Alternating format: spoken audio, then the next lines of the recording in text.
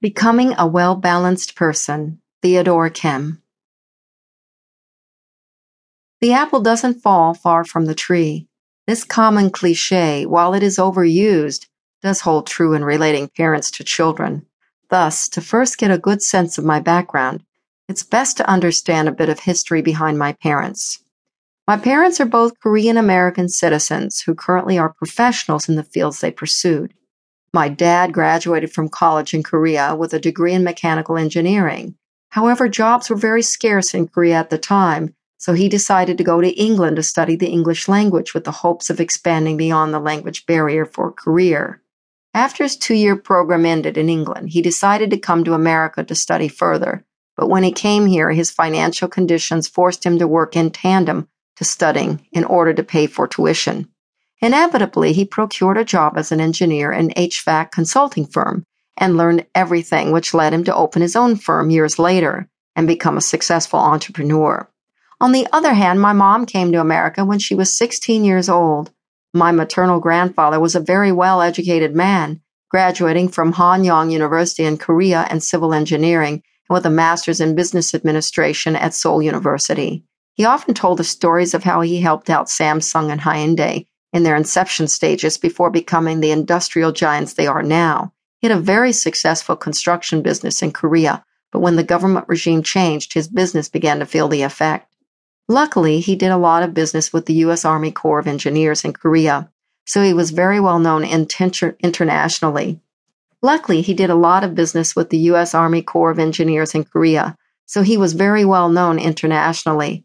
When he traveled to Guam, he met an engineer from a firm in Hawaii called Hawaiian Dredging and Construction Company, which is one of the largest construction companies doing a lot of business in the U.S. Pacific Islands, as well as in Asia.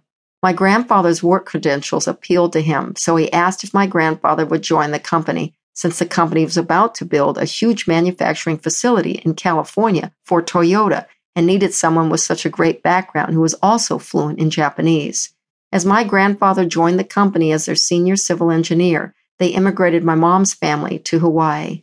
My mom often talks very fondly of her youth in Hawaii. She says she was a very determined student who transferred from Iowa Girls High School, the top high school in Korea back then, a member of NHS. Her GPA was 3.98 out of 4.0, and a student that craved good education architecture. Obviously, such influence came from my grandfather, who worked in the field.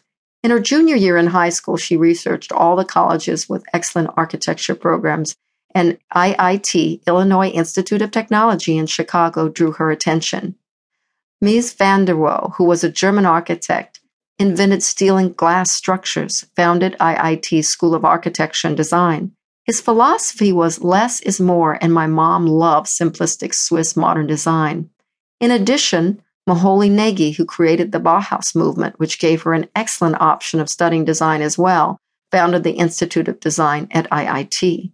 The school's program demanded far more math and engineering courses than other colleges, both of which my mother excelled academically.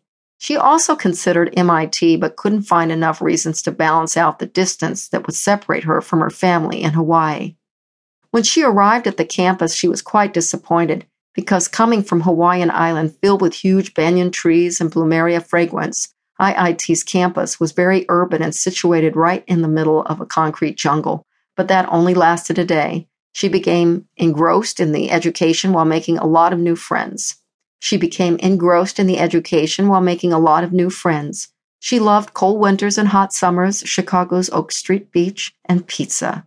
Gradually, during her years of studying architecture, she was more drawn to all the design projects displayed in the lower floor of the Crown Hall where the design department was. During her junior year, she began to realize that she was in the wrong department. She really belonged in the more creative field, so she switched to visual communications and became a successful graphic designer, working at companies such as Quaker Oats and companies like Unilever and Metropolitan Transportation Authority, where her famous design was Easy Pass logo.